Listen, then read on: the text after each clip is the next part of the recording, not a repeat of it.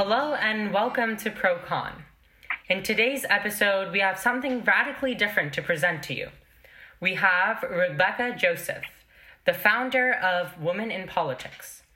Now, Women in Politics is an online blog, magazine, and a YouTube channel that gives girls a platform to learn about accomplished women in politics and express their ideas to better the nation and connect with other girls with the same passion. Starting April of 2020, their team of 66 girls across the world have reached places from Lebanon and Kansas to India and Canada. Their organization wants to provide a safe haven for girls to understand that their ideas are not only valid, but needed. Thank you so much for coming onto the show today, Rebecca. Thank you so much for having me. I'm so excited. We're excited to have you too. So before, asking you about the major questions, I just want to learn more on, what really prompted you to start Women in Politics. Well, growing up, I never really knew that a woman could become president until Hillary ran, and I never saw politics as a career path. After the 2016 election, I realized how underrepresented us women were in politics, and I knew we had to change that. Coming into my freshman year in high school, I joined our speech and debate team. And when I went to the tournaments, I realized it was a very male-dominated field, and I realized if I didn't create a platform for girls to speak their truth, they'll grow up thinking that their ideas aren't needed. Wow. Yeah, that's a very powerful message. And as a member of the speech and debate community, I know how, male-dominated at times it can be, and how sometimes in ballots and stuff like that, people can be very rude towards you just based on the way you dress or the things that you do. So, yeah, that's a really powerful message.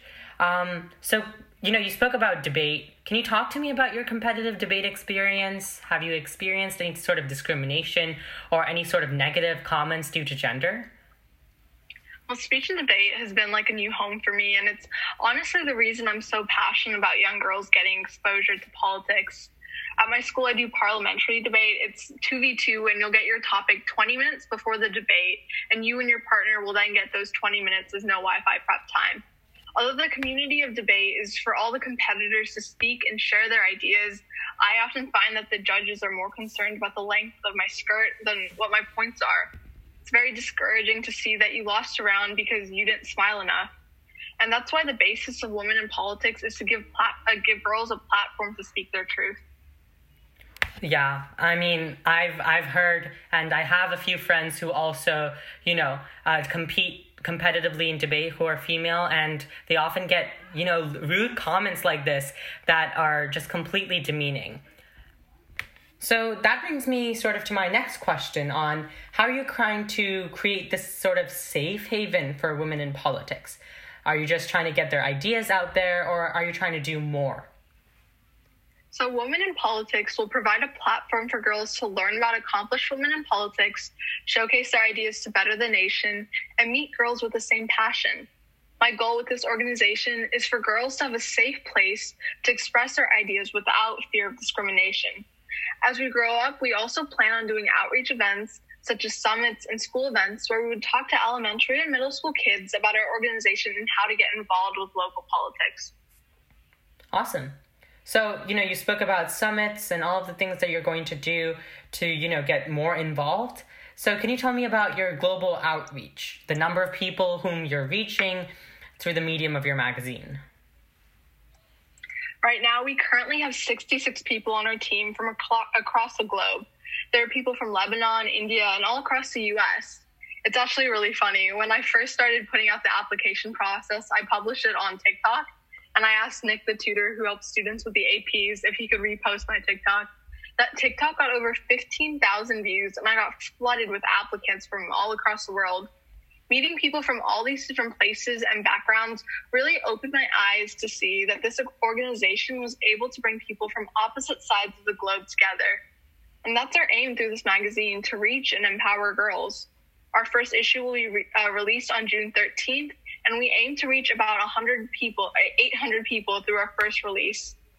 Wow, that's absolutely phenomenal. And I love that, you sort of use the social media app to gain more interest for your actual project. And that's just ingenious that, you use someone with so much influence to gain momentum for your own project, that's very commendable.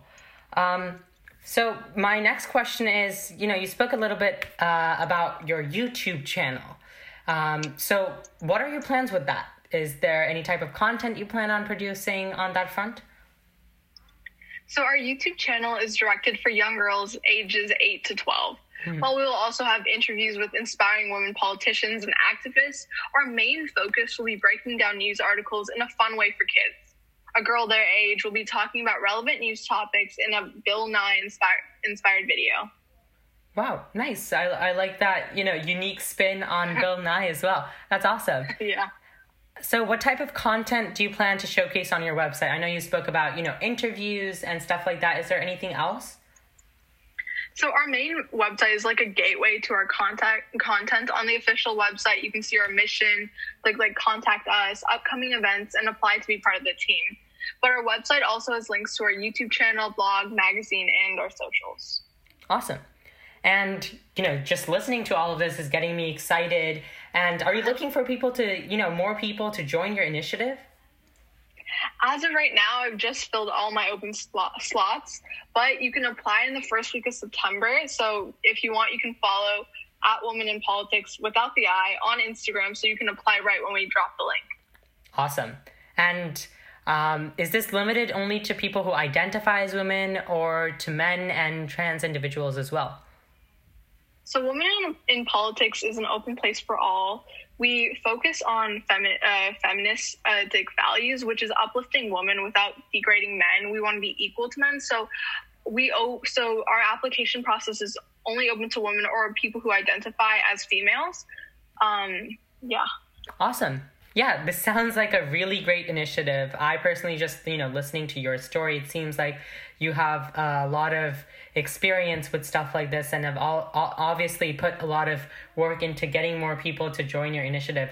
And just since April, getting 66 people is not a small feat. It's a great accomplishment.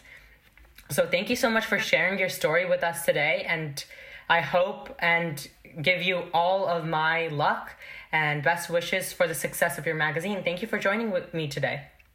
Thank you so much. Yes, and that ends our show today. Thank you for joining ProCon, and stay tuned for more episodes on politics, debate, and various other current issues.